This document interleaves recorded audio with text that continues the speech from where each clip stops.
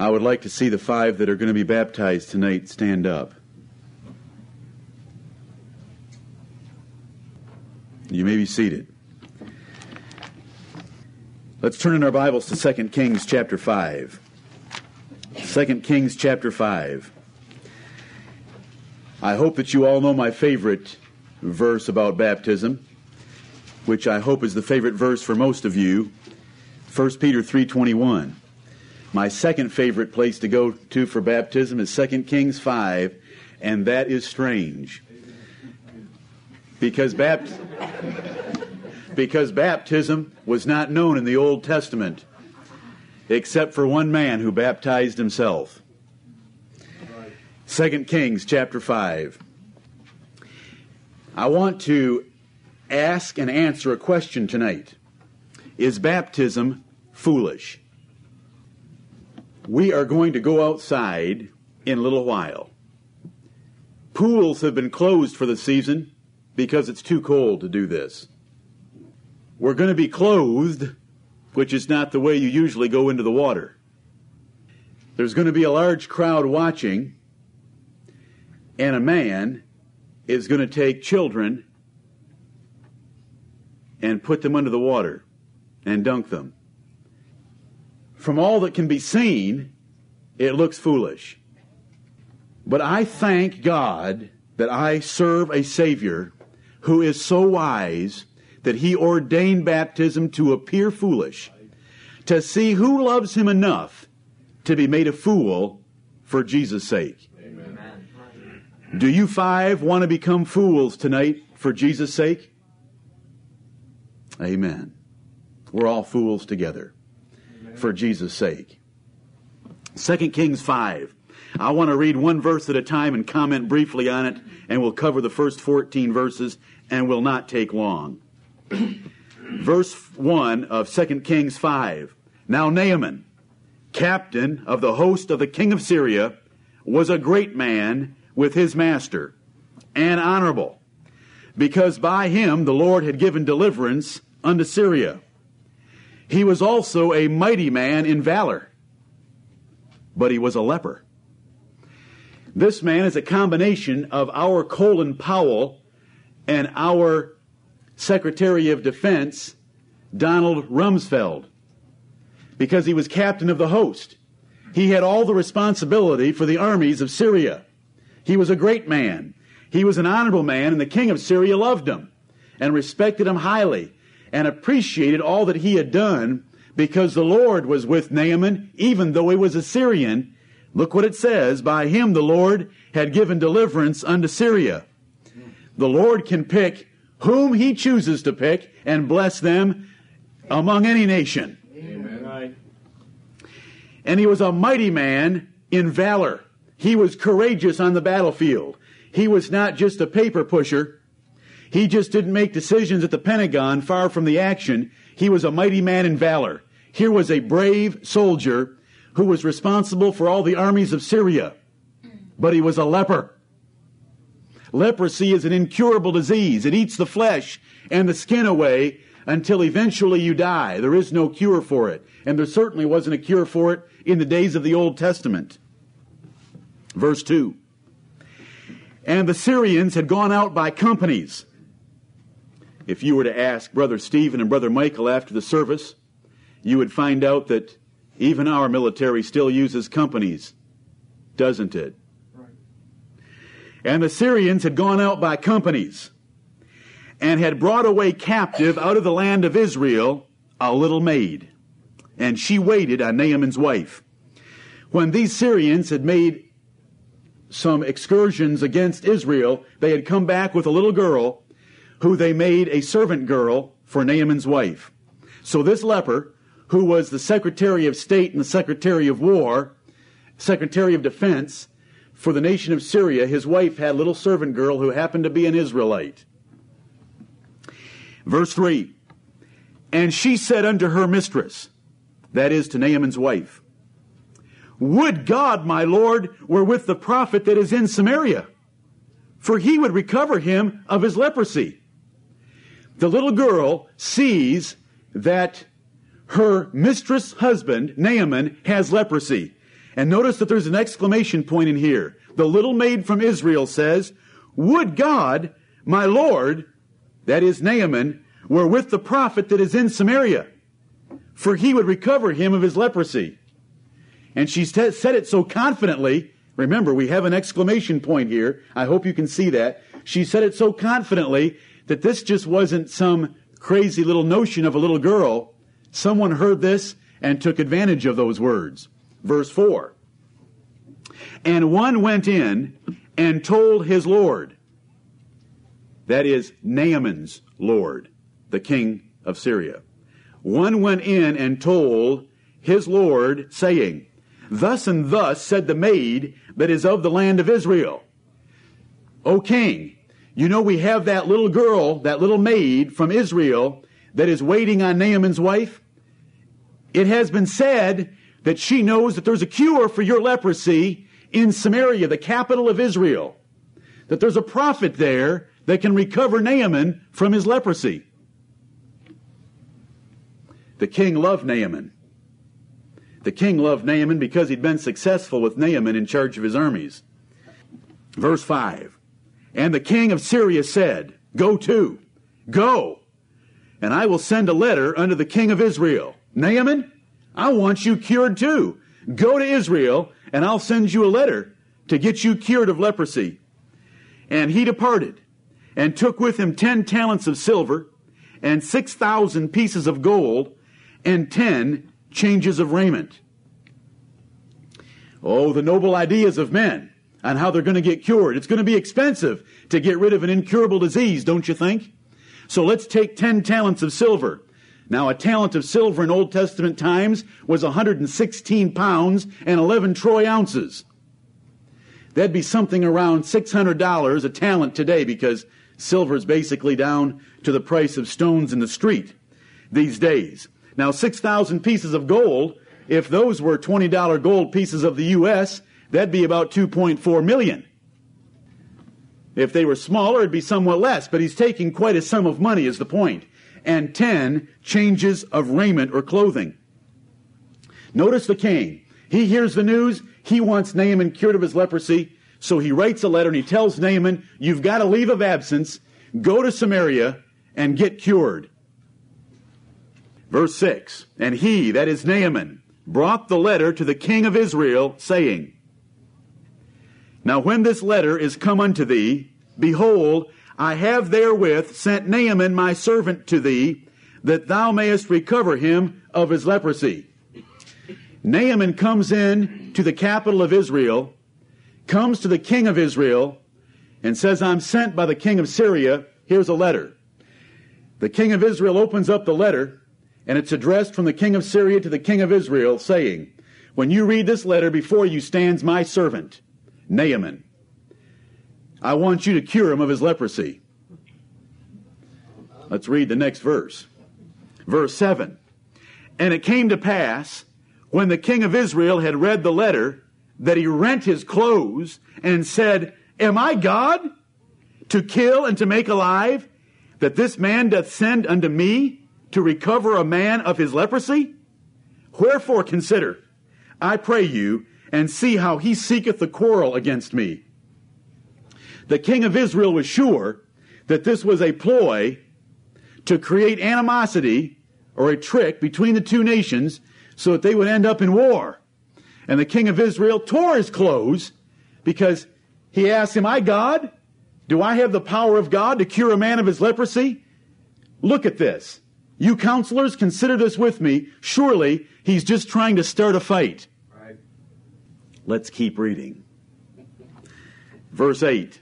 And it was so, when Elisha, the man of God, had heard that the king of Israel had rent his clothes, that he sent to the king, saying, "Wherefore hast thou rent thy clothes? Let him come now to me, and he shall know that there is a prophet in Israel." Amen. Amen. You know, it was on the news that night. The king has rent his clothes. Somehow it was communicated to Elisha. Could have been communicated more quickly than any news media. Elisha knew that the king had rent his clothes. Remember, Elisha could see things other people couldn't see. Do you remember? Amen. Okay. And so he comes to, and he sends a message back to the king of Israel, send him to me. I wouldn't mind showing him that there's a man of God, a prophet of God in Israel. I'll take care of it for you. Verse 9, so Naaman came with his horses and with his chariot and stood at the door of the house of Elisha. Now Elisha is a humble man of God. Have you followed this man at all in your memories to remember that he was so poor he would often live with widows? Right. He was very poor. So he wasn't living in some big house. He was living in a small house, an obscure house, and look what's before the house in the driveway or in the street. Horses and a chariot and the captain of the host of Syria at his door. Now I can tell you one thing, when he was before the king of Israel, he was treated with due honor and respect. And now he's standing at this humble little house with an address that he has on a piece of paper. His horses are in the street and there's a chariot there. And all the servants that would come along to protect 6,000 pieces of gold, 10 talents of silver, and 10 changes of raiment, and all the servants that would accompany an important man like Naaman. And he stands at the door and he rings the doorbell. Verse 10. And Elisha sent a messenger unto him, saying, Amen. Amen. This is the Lord and how he deals with men who are in important positions. Do you understand? Amen. Elisha is sitting in the living room in his lazy boy. And Elisha sent a messenger unto him, saying, Go and wash in Jordan 7 times, and thy flesh shall come again to thee, and thou shalt be clean. He doesn't come to the door. He doesn't bow before him.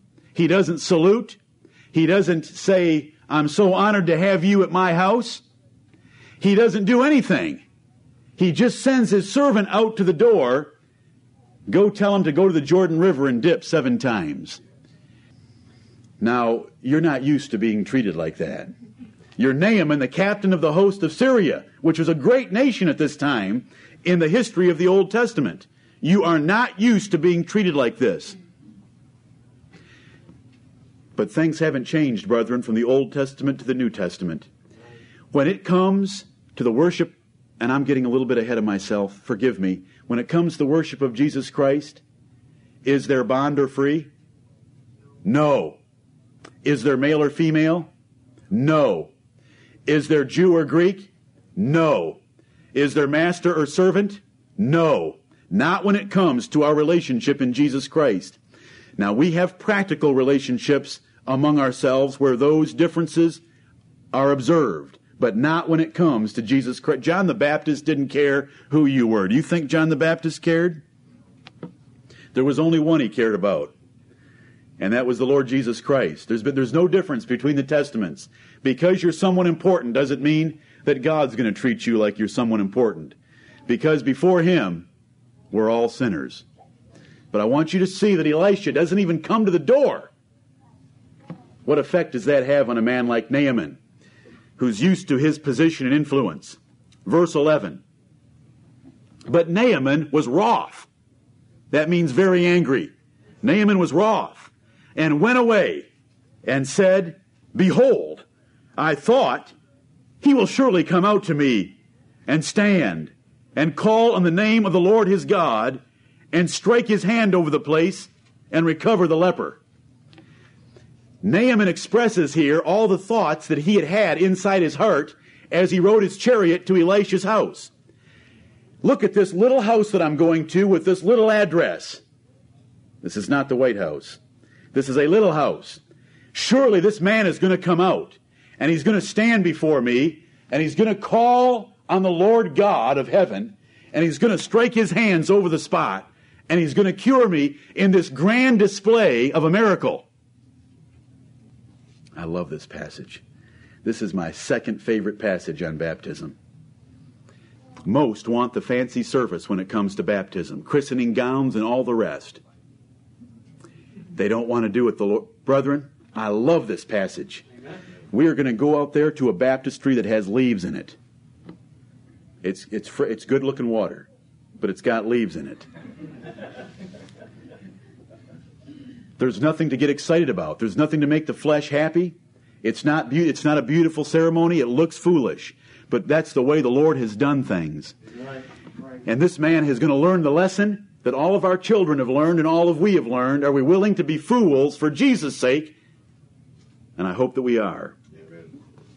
He is angry because he thought for sure when this little man in this little address sees who's here to see him, he is going to come out here and stand before me and call upon his God and strike his hands over the spot and cure me. It's going to be a fantastic event. Now, he's just been mistreated by the prophet. Elisha didn't even come to the door. So his first thought is down the tubes. Elisha's not going to come out. Elisha's not going to stand before him. Elisha's not going to call on the name of his God. And Elisha's not going to strike his hands. In fact, he didn't even show him the common courtesy of coming to the door. So as soon as that happens, and Naaman doesn't get the respect that he thinks he deserves, he reasons even further. He doesn't like the Jordan River now. Look at verse 12.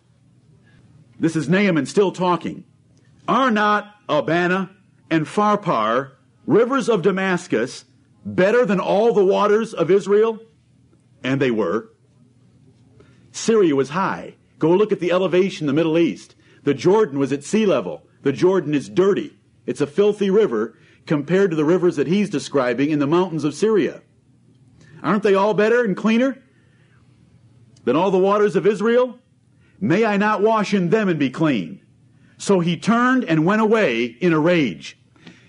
Brethren, hear me. Most people will turn and go away from the call of Jesus Christ, and they've always done it because the call of Jesus Christ appears so foolish and demeaning to them, they will not humble themselves to be baptized the Bible way. They want to do it a different way where they get more credit and glory and honor, and it's a prettier, more satisfying event to the flesh. Right. They do not want to go out and do what we're going to do tonight. Most people will not be baptized the way that we're going to baptize tonight. In the last 2,000 years, many of our relatives in the faith have lost their lives for choosing to be baptized the way that Jesus Christ was baptized. Most men will not do it. This man would not do it. He was used to being treated better than this. He did not want to humble himself and go out into a dirty river and dip himself, which would have the most foolish thing you can imagine. How is dipping yourself in the dirty Jordan River going to take away your leprosy? I ask you tonight, how is being dipped out here in the pool of a hotel with leaves in it going to give God the answer of a good conscience? Because they're both matters of faith. If God said it, let's obey it. Amen. God wants to see if we'll obey Him when there's no glory involved. He turns and he goes away in a rage. And how many have heard the truth of the gospel? They understood some of it. They knew they ought to believe it. What did Agrippa say? What did King Agrippa say? Almost thou persuadest me to be a Christian. If he would have been altogether persuaded, what would it have cost him? His job, his position, his reputation, his power, his influence. He would have had to let a prisoner dip him in water to be a Christian. He wouldn't do it. King Agrippa said, almost thou persuadest me to be a Christian. What a horrible almost. Because God is asking us to humble ourselves. He went away in a rage, brethren, and many have gone away in a rage from the gospel because of the way that Jesus Christ has set it up to test and try our faith. Verse 13, and his servants came near and spake unto him and said, notice this tender relationship between servants and masters.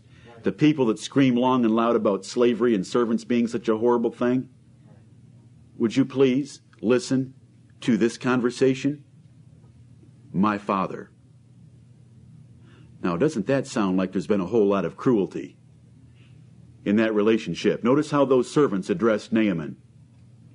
My Father, if the prophet had bid thee do some great thing, wouldest thou not have done it?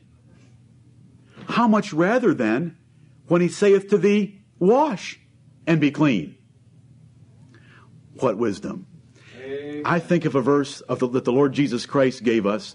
Out of the mouths of babes and sucklings thou hast ordained wisdom and strength. Amen. Out of these servants comes such wisdom. This man brought 10 talents of silver, 6,000 pieces of gold, 10 changes of raiment, but he didn't want to dip. What is that, brethren? Pride. Do you all understand that and see that? Amen. It's why we're so small. It's pride. Right. Let's not have any of it. If the Lord tells us to do something, let's do it. Amen. Even if it's as crazy as dipping 7 times in the Jordan River. Let's do it. Pride would not let him. He was willing to pay a great price, because when you're able to pay a great price for something, who gets part of the credit? You do. Who gets some of the glory? You do. And the Lord wasn't going to let him have any. But what wisdom. You were willing to do something great, Father. Why won't you just wash and be clean? Oh, what wisdom. What wisdom. Verse 14. He listened to his servants.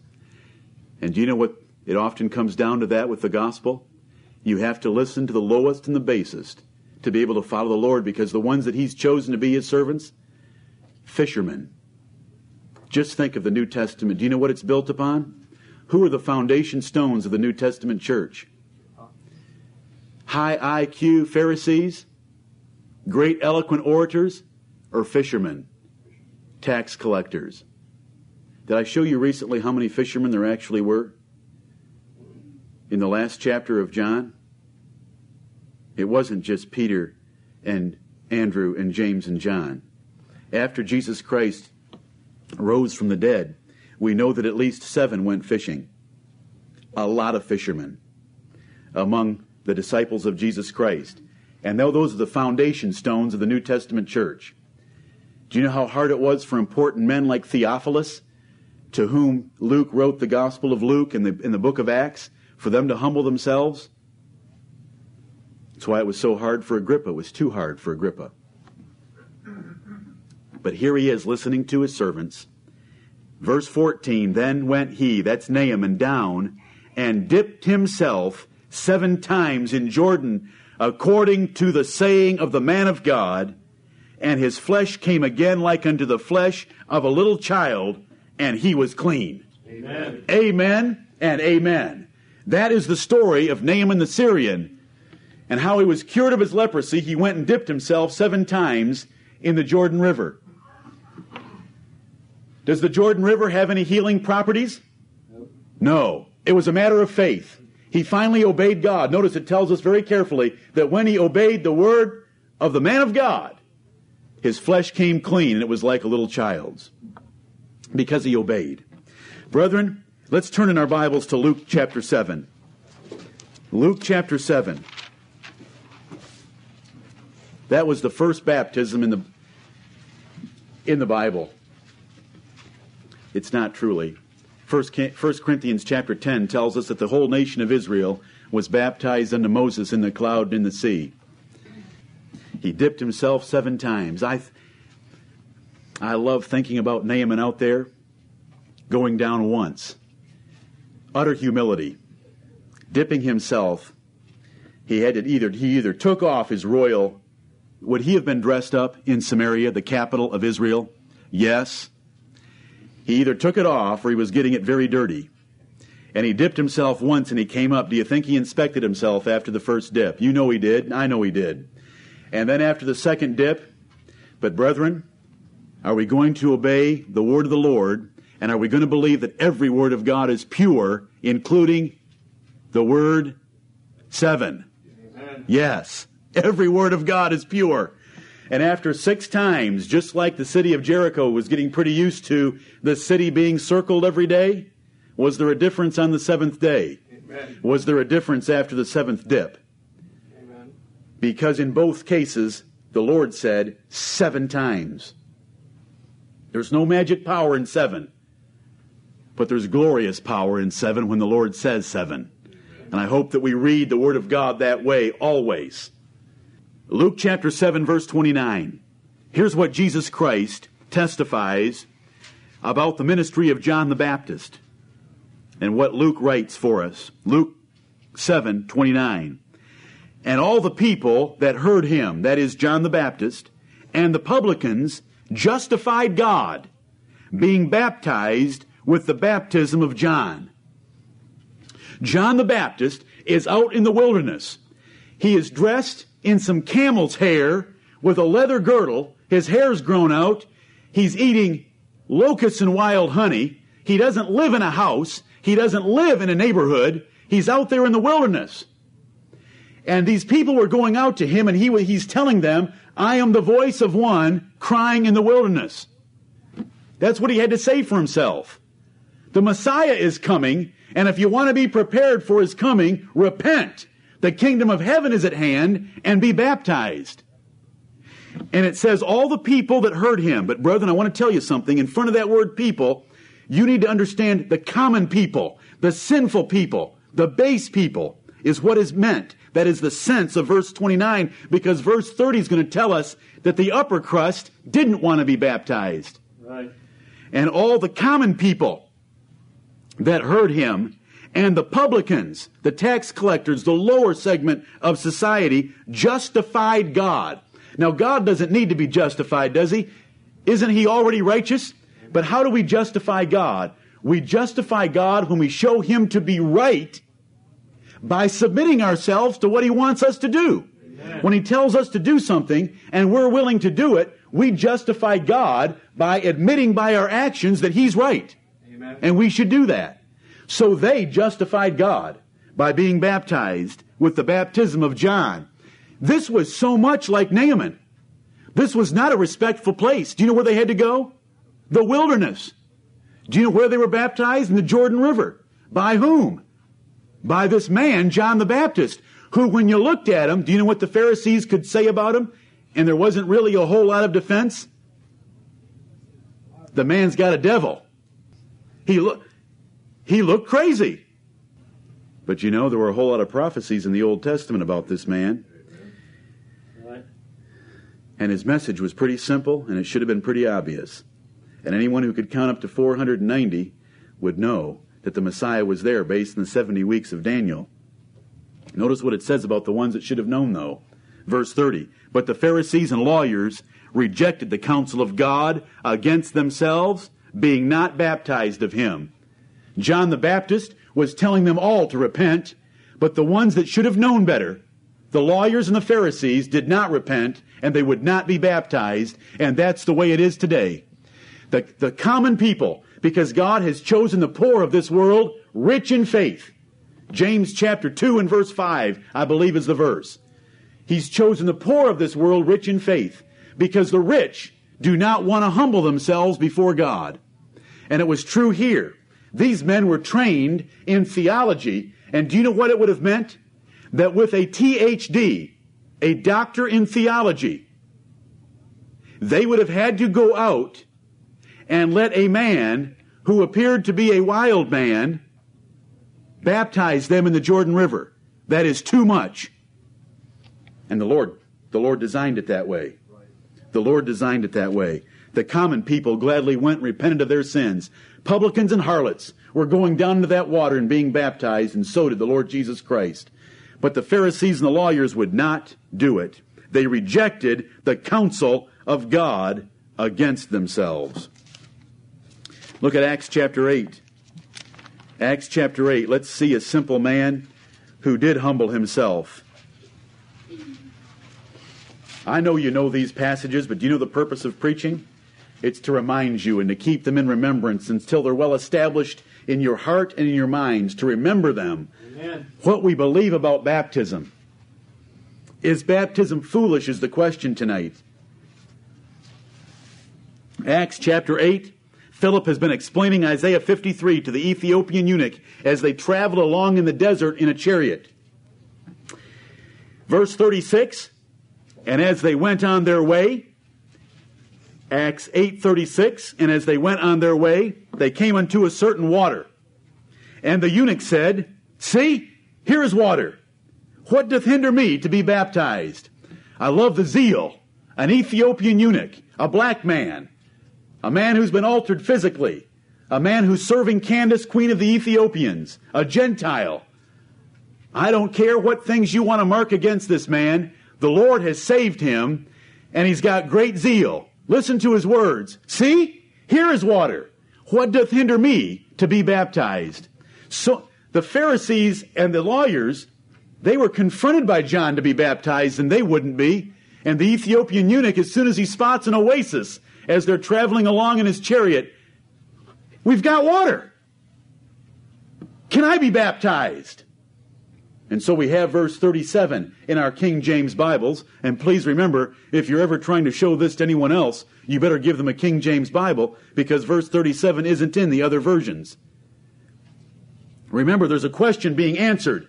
That's why verse 37 isn't there, because there's a question that ends verse 36. What doth hinder me to be baptized?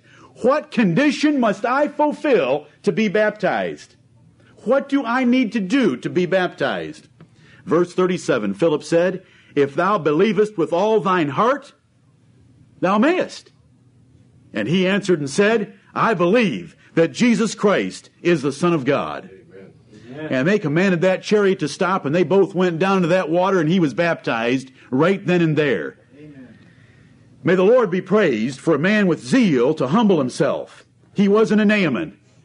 Even though he had great authority under Candace, queen of the Ethiopians, and he was in a chariot himself riding back to Ethiopia, and he had scriptures, he was important enough and wealthy enough to buy Isaiah 53. As soon as he saw water, and he was out there all by himself, he did not mind getting down into that chariot and going down into that water with Philip and being baptized. Amen. I hope you'll love his zeal. Amen. And we have 5 tonight. Do you want to be baptized tonight? Like the Ethiopian eunuch? Good. Good. Let's turn to my favorite verse. 1 Peter chapter 3. 1 Peter chapter 3. I'll never give you this verse too many times. It's too full, it's too good, and it's been corrupted so badly. I want you to know this verse. 1 Peter 3:21, it tells us this about baptism, the like figure. It's a figure like Noah's Ark was a figure, because Noah's Ark is in verse 20. Noah's Ark was a figure of our salvation in Jesus Christ. God put us in Jesus Christ, and He closed the door. There were no more going to get in, and no one was going to get out. It's a wonderful salvation that's described in verse 20, and it's because of Noah's 8-member family in the ark saved from God's judgment on the earth for sin. But verse 21, our baptism verse says, the like figure. So baptism is a figure like the ark was. Baptism shows us a picture. Now, I want to tell you, brethren that are in this assembly, these children have heard this a few times from me and the catechism that I've now prepared for children. They have heard a few times that baptism is a figure. It is a picture. It is a picture of a burial and a resurrection. And it shows us 3 pictures, doesn't it? We're going to come back to that in just a second. The like figure, whereunto even baptism doth also now save us, and momentarily forgetting what's in parentheses, by the resurrection of Jesus Christ. Amen. Baptism is a figurative ordinance that shows the resurrection of Jesus Christ, and it saves us by giving us an opportunity to do something toward God. It does not, as we now look at the parentheses, put away the filth of the flesh, but it gives the answer of a good conscience toward God. It is the means by which we are able to thank God for what He did for us through Jesus Christ. Until you have this outlet, how do you thank God and tell Him that you believe that Jesus is the Son of God, that you believe He died for your sins, and you want to serve Him for the rest of your life? Cornelius wanted to hear about baptism. What did the angel come and tell him? When he was praying, and the angel appeared to him in Acts chapter 10, the first few verses, go and send to Joppa for one Simon Peter, who shall come and tell thee what thou oughtest to do. Would he have dreamed up baptism in the next 10 years? No. But by baptism, he got to show a picture of what Jesus Christ had done for him and show his allegiance to God through Jesus Christ. and his faith in what Jesus Christ had done. It's a figure. It doesn't put away sin or the filth of the flesh. It is the answer of a good conscience toward God. Now tonight, these 5 are going to be baptized. How important are you to the event? You don't have to be there. Now really, just think, how important am I to the event? I just get them back up out of the water.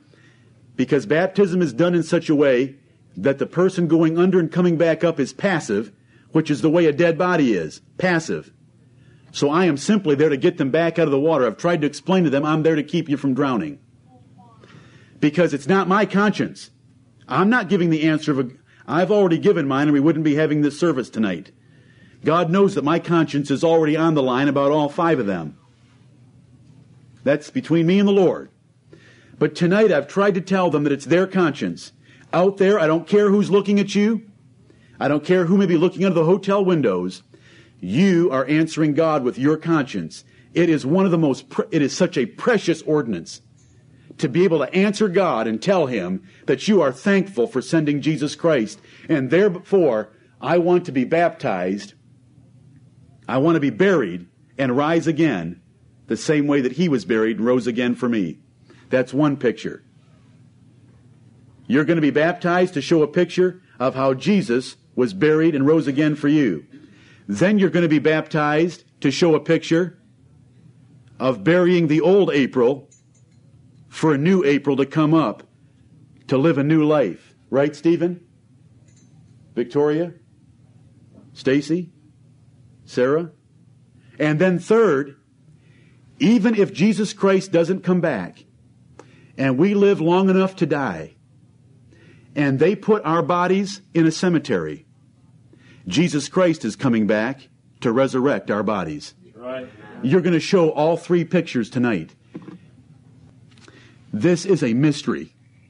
And you're young and you don't understand yet how few people believe it in the world. Amen. Even those that call themselves Christians, this is a mystery. Anyone looking at what we're going to do tonight, it appears foolish. But it is a mystery revealed to us, and it has a secret. And I just gave you the 3 secrets. It is a picture of Jesus Christ's burial and resurrection to put away sins forever.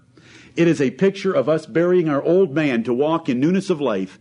And it is a picture of our hope of the resurrection of the dead at some future day. All of that is what we're going to do out here. It is a wonderful, glorious ordinance. Amen. Turn to 1 Corinthians chapter 3 and I conclude. 1 Corinthians chapter 3 and verse 18. Let no man deceive himself. So easy to do. Let no man deceive himself. If any man among you seemeth to be wise in this world, let him become a fool, that he may be wise. Amen. Naaman, did his servants give him this lesson? Naaman, become a fool. Obey the man of God. It's simple. And be clean. And he was made clean. Did the Ethiopian eunuch believe it? Did the publicans and the harlots believe it? Would the Pharisees and the lawyers do this? No. Chapter 4 and verse 10. Same book. 1 Corinthians 4:10. Here's what Paul said about himself. We are fools for Christ's sake. We are fools for Christ's sake. We're going to be fools for Christ's sake tonight. It's dark. The pool's been closed for a couple of weeks. There's leaves in it. You're going to be clothed. I'm going to dunk you underwater. We're going to be fools for Christ's sake. And I want to tell you something. There's angels in heaven rejoicing tonight with these 5 being baptized. Amen. I want all 5 of you in your hearts to be telling God that you are thankful that He has chosen you and loved you and sent Jesus Christ to die for your sins, and that you want to follow Him for the rest of your life, and you want to show Him that tonight by your baptism. Let's be fools for Christ's sake. I'll go right down there in that cold water with you. And may Jesus Christ be praised.